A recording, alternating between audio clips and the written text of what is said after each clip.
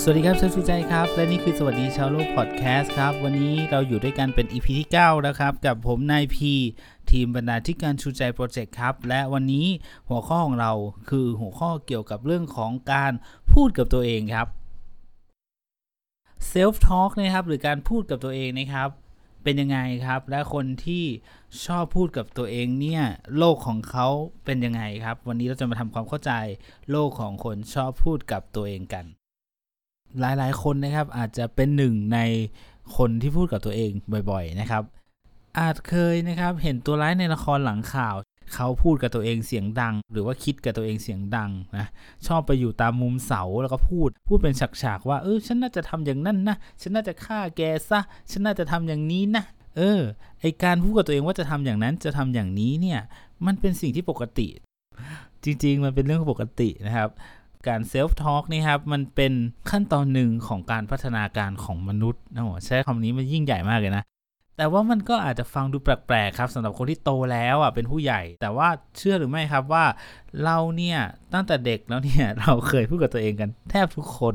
ซึ่งมันก็จะพบนะฮะว่าเด็กๆเนี่ยเขามักจะพูดกับตัวเองและแม้ว่าโตแล้วเนี่ยนะครับหลายๆคนก็ยังจะพูดกับตัวเองอยู่ที่ฟังอยู่ก็อาจจะเป็นหรือว่าคนรอบข้างการพูดกับตัวเองนะครับมันสำคัญมากๆเลยนะครับเพราะว่ามันเป็นเคล็ดลับในการจัดระเบียบและเพิ่มประสิทธิภาพให้กับชีวิตของเราอีกด้วยนะครับวันนี้สวัสดีชาวโลกนะครับจะชวนเรามาทำความเข้าใจครับโลกของคนชอบพูดกับตัวเองว่ามันเป็นยังไงแล้วทำไมต้องทำอย่างนั้นนะครับ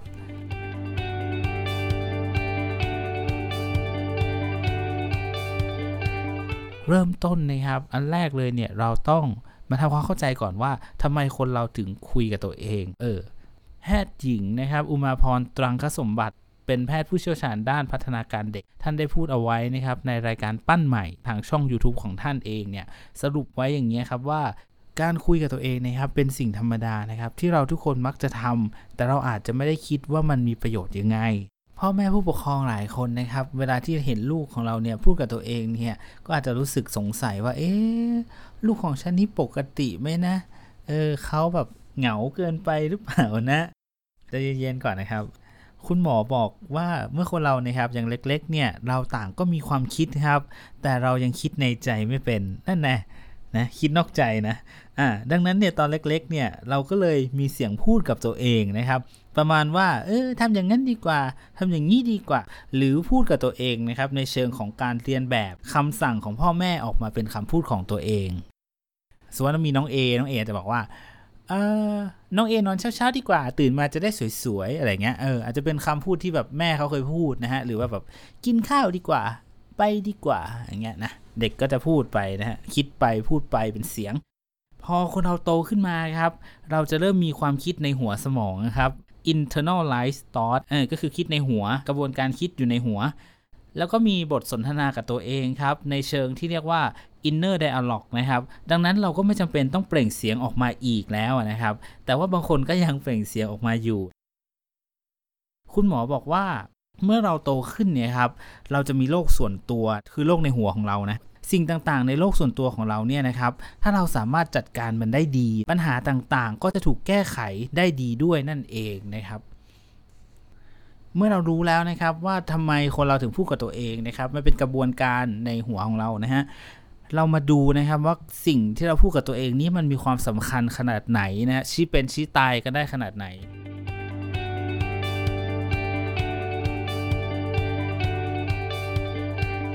หลายๆคนครับที่เป็นคริสเตียนเนี่ยก็อาจจะเคยได้ยินสุภาษิตข้อหนึ่งนะครับอยู่ในสุภาษิตบทที่18ข้อ21บอกว่า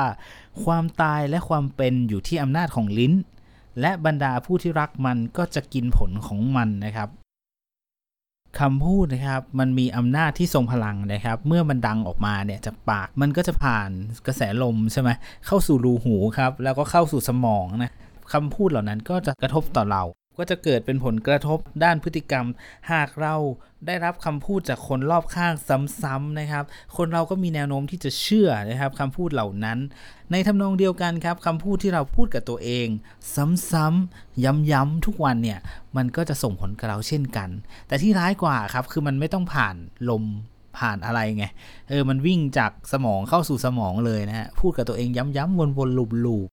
และนั่นแหละครับที่สำคัญกว่านั้นอีกคือคนเราก็มีแนวโน้มที่จะเชื่อตัวเองมากกว่าคนอื่นครับคำพูดของเรานะครับที่พูดกับตัวเองนะครับจึงส่งผลกับเราได้มากยิ่งกว่าป้าข้างบ้านซะอีกนะครับและนั่นนะครับสิ่งที่เราพูดกับตัวเองนะครับในทุกๆวันเนี่ยมันก็อยู่ในลักษณะของความคิดในหัวนะครับหรือว่า internalize thought ใช่ไหมแล้วก็บทสนทนากับตัวเองนะครับหรือ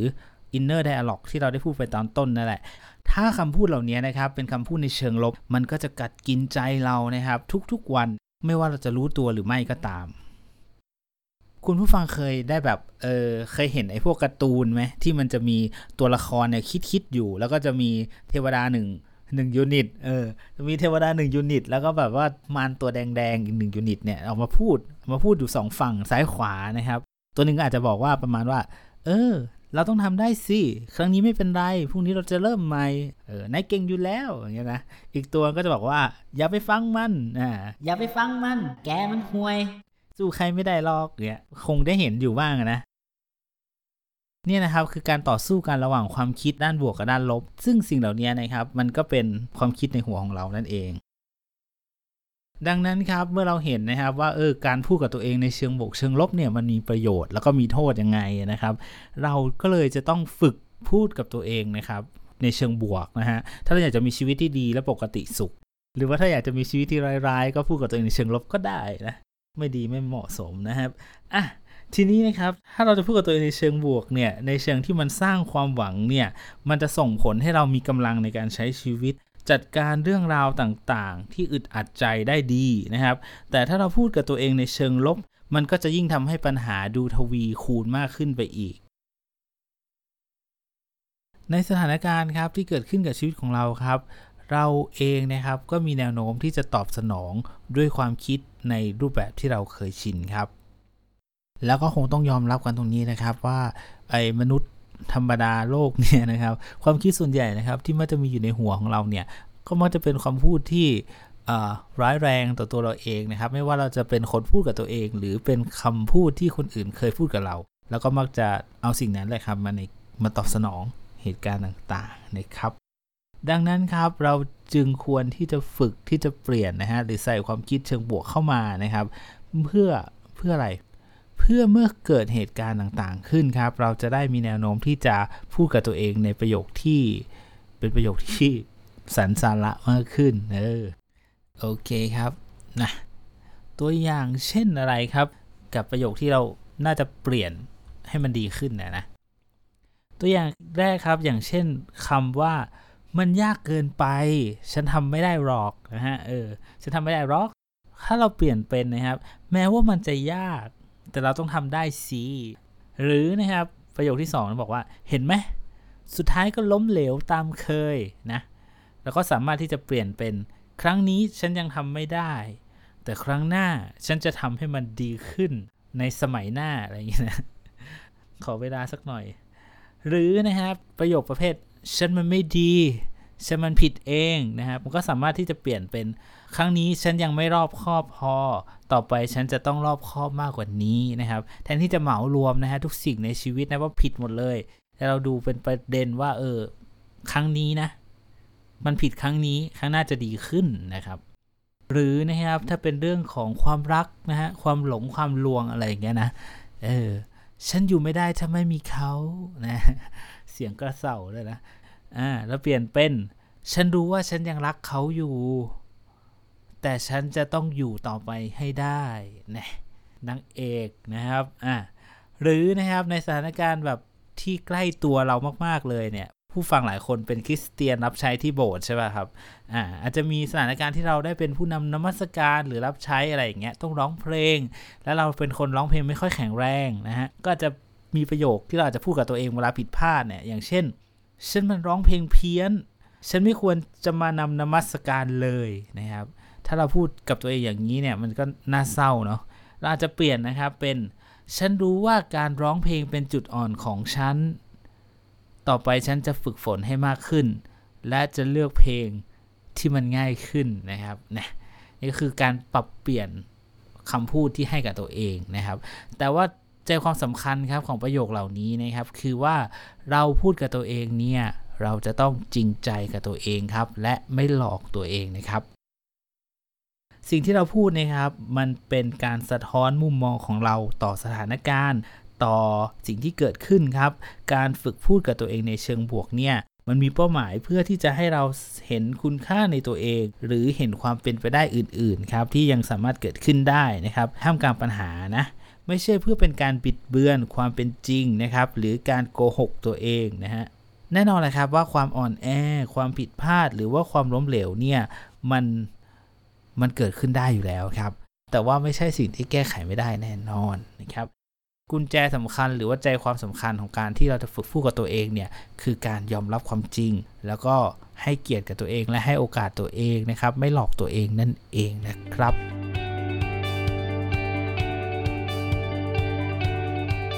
มาครับมาดูตัวอย่างดีกว่านะครับตัวอย่างจากบุคคลที่มีตัวตนอยู่จริงเราไม่มโนกันต่อไปนะครับชายคนหนึ่งครับถูกคนรอบข้างนะครับบอกว่าเขาล้มเหลวถึง 10,000 ครั้งโอ้ใครมันจะล้มเหลวได้มากขนาดนั้นนะฮะแม้ว่าหลายคนนะครับจะมองว่าความพยายามของเขาล้มเหลวแต่โทมัสอันวาเอดิสันครับนักวิทยาศาสตร์ผู้ประดิษฐ์หลอดไฟนะครับมีมุมมองต่อการทดลองที่ยังไม่สำเร็จของเขาต่างออกไปครับโทมัสอันวาเอดิสันพูดว่า I haven't failed I have found 10,000 ways that don't work นะภาษาอังกฤษแย่เนาะ ภาษาอังกฤษต้องปรับปรุงเนาะนะครับเขาบอกว่าผมไม่เคยล้มเหลวผมแค่พบ 10,000 วิธีที่ยังใช้การไม่ได้เท่านั้นนะครับโอ้โหสุดจริงนะนี่คือสิ่งที่เขาบอกกับตัวเองนะครับซึ่งมันก็เป็นหนังคนละม้วนกับสิ่งที่คนรอบข้างบอกเขาเลยทีเดียวนะครับคำพูดของคนอื่นครับอาจดูเหมือนสิ่งที่ใช้ตัดสินคุณค่าของตัวเราครับแต่นั่นก็ไม่ได้สำคัญไปกว่าเราเองเห็นคุณค่าในตัวเองยังไงนะครับในบทสัมภาษณ์หนึ่งครับของเลดี้กาก้านะครับซึ่งเป็นนักร้องและศิลปินระดับโลกนะครับเธอบอกว่าตัวเธอเองก็เคยเป็นคนที่ถูกคนใกล้ชิดนะครับอย่างเช่นคนรักเนี่ยตัดสินเธอด้วยคำพูดที่ดูถูกดูแคลนนะฮะแต่นั่นก็ไม่ได้ทำให้เธอกลายเป็นคนอย่างที่เขาพูดนะครับตราบใดที่เธอยังเชื่อมั่นในตัวเองอยู่อดซะนะครับโอ้โหนะและนี่คือบทสัมภาษณ์นะครับของ Lady Gaga ในนิตยสาร Cosmopolitan ฉบับเมษายนปี 2010 นะฮะซึ่งก็นานแล้วเนาะเธอบอกงี้ครับว่าฉันเคยมีแฟนคนหนึ่งที่บอกว่าฉันจะไม่มีวันประสบความสำเร็จไม่มีทางที่จะได้ชิงรางวัลแกรมมี่นะเป็นรางวัลเพลงของอเมริกานะครับไม่มีทางทำเพลงฮิตและเขาก็หวังว่าฉันจะล้มเหลวโอ้พ่อคุณทำไมใจร้ายอย่างนี้นะและเธอบอกกับเขาว่าสักวันตอนที่เราไม่ได้อยู่ด้วยกันแล้วเธอจะไม่มีทางดื่มกาแฟที่ร้านนั่นโดยที่ไม่ได้ยินเสียงหรือเห็นหน้าฉันโอ้โหมั่นใจอะไรเบอร์นั้นนะครับและนี่นะครับก็คือสิ่งที่เธอบอกกับตัวเองและหลังจากนั้นเธอก็ได้รับรางวัลแกรมมี่จริงๆนะครับสุดยอดไปเลยเวลาหรือถ้าเกิดในประเทศไทยเราเคยได้ฟังเพลงหนึ่งนะชื่อเพลงว่าสุดปังของน้องมิลลินะฮะน้องมิลลินะครับมันก็จะพูดถึงเด็กผู้หญิงคนหนึ่งที่บอกกับตัวเองหน้ากระจกทุกวันว่าฉันสวยนะฮะฉันมั่นใจนะฮะและนั่นก็คือตัวอย่างหนึ่งนะทีนี้กลับมาดูนะครับว่าแล้วมันมีบุคคลในพระคัมภีร์ไหมนะฮะของชาวคริสต์นะฮะที่เข้าข่ายอะไรแบบนี้ก็คงต้องบอกว่าเราก็ไม่สามารถที่จะรู้ได้หรอกว่ามีไหมนะเพราะว่าพระคัมภีร์ไม่ได้พูดเรื่องนี้นะครับแต่ว่าถ้าเกิดคนที่ดูเหมือนเนี่ยว่าจะแบบว่าพูดกับตัวเองหรือว่ามีความคิดกับตัวเองในเชิงบวกเนี่ยมันก็พอจะมีให้เห็นได้อยู่บ้างนะครับอย่างเช่นในคราวที่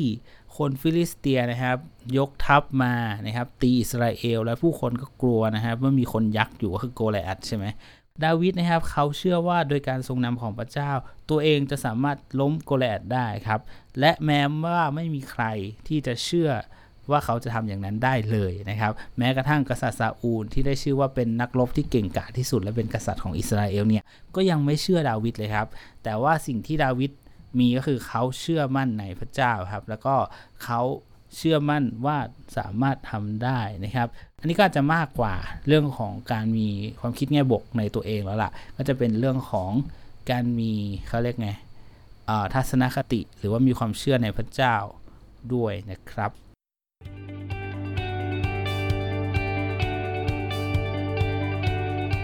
โอเคครับกลับมาถึงเรื่องเซลฟ์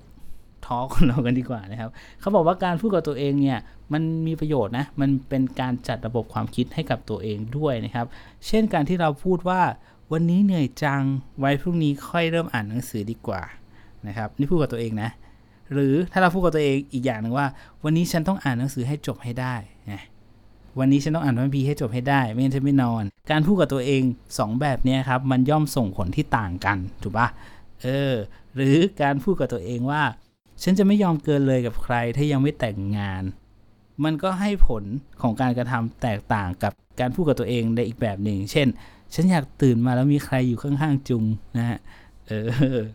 ฝันหวานไปอีกก็ทำให้เกิดการกระทำและการวางตัวที่แตกต่างกันพูดมาถึงตรงนี้แล้วนะครับเราก็คงพอเห็นภาพแล้วล่ะว่าเซลฟ์ทอล์กนี่มันคืออะไรนะครับแล้วก็ลักษณะการทำงานของมันเป็นยังไงนะครับแล้วมันมีประโยชน์ยังไงนะทีนี้ครับหลายๆคนก็อาจจะยังไม่ค่อยแน่ใจหรือว่ายังไม่ค่อยรู้อยู่ดีว่าจะสรรหาคำพูดแง่บวกเนี่ยมาจากไหนนะครับเราสามารถใช้พระคัมภีร์พูดกับตัวเองได้ด้วยนะนะครับในสดุดีนะครับบทที่119ข้อ11บอกว่าข้าพระองค์ได้สะสมพระดำรัสของพระองค์ไว้ในใจข้าพระองค์นะครับนี่คือสิ่งที่กษัตริย์ดาวิดนะฮะใช้เป็นบทเพลงนะฮะในการหนุนใจตัวเองก็เป็นการสะสมคำพูดของพระเจ้านะไว้ในใจเหมือนกันนะหรือพระคัมภีร์นั่นเองนะพระคัมภีร์ทุกตอนนะครับได้รับการดลใจจากพระเจ้าและเป็นประโยชน์ในการสอนด้วยคิดดูแล้วกันนะครับว่าถ้าเราใช้พระคัมภีร์ในการที่จะพูดกับตัวเองนะตักเตือนตัวเองหนุนใจตัวเองนะสอนตัวเองนะมันจะเป็นเรื่องดีขนาดไหนนะครับสิ่งนี้อาจจะเป็นสิทธิประโยชน์หรือซ้ำไปนะของคนที่เป็นคริสเตียนนะครับคือเราเติบโตหรือว่าเราอยู่ท่ามกลางคำพูดที่เป็นคำพูดด้านบวกนะแล้วคำพูดให้กำลังใจอยู่แล้วนะครับนะถ้อยคำมากมายนะครับที่เป็นถ้อยคำที่เสริมสร้างแล้วก็ให้กำลังใจเนี่ยอยู่ในพระคัมภีร์ของเรานี่เองนะครับดังนั้นครับเราสามารถที่จะทดลองแบบนี้ก็ได้ก็คือว่าใช้พระคัมภีร์นะฮะจดจำพระคัมภีร์เนี่ยเพื่อที่จะใช้ในการที่เราจะหนุนใจตัวเองหรือใช้พูดกับตัวเองนั่นเองนะครับสุดท้ายนี้ครับข้อดีของการได้เป็นลูกของพระเจ้านะครับก็คือเราไม่จำเป็นต้องพูดกับตัวเองเท่านั้นครับนอกจากการที่เราจะพูดกับตัวเองเนี่ยหน้ากระจกเนี่ยหรือพูดเชิงบวกกับตัวเองนะครับเรายังสามารถที่จะขอกำลังที่มาจากพระเจ้านะครับในการที่จะทำให้เราเผชิญกับสถานการณ์เหล่านั้นในชีวิตอีกด้วยนะฮะการอธิษฐานหรือการใคร่ครวญพระวจนะของพระเจ้าเนี่ยก็ช่วยเรานะฮะในการที่เราจะสำรวจตัวเองหรือว่าให้เราที่จะดำเนินชีวิตได้นะฮะทิ้งท้ายตรงนี้ครับอย่างที่บอกไปตอนต้นครับถ้าเราสามารถจัดการโลกส่วนตัวหรือโลกภายในจิตใจของเราได้อย่างดีเนี่ยเราก็จะสามารถจัดการนะครับกับโลกภายนอกนะครับหรือสามารถที่จะดิวนะฮะกับสิ่งต่างๆได้อย่างมีประสิทธิภาพด้วยเช่นกันครับและนั่นก็จะนำไปสู่คุณภาพชีวิตของเราครับที่ดีครับคือชีวิตที่เราสามารถที่จะ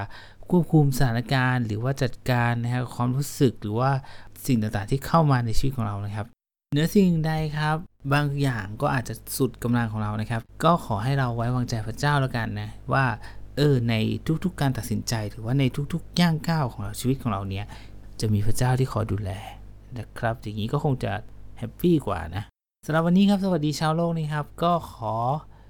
จบไว้เพียงเท่านี้ก่อนนะครับแล้วพบกันใหม่ครับใน EP หน้านะครับ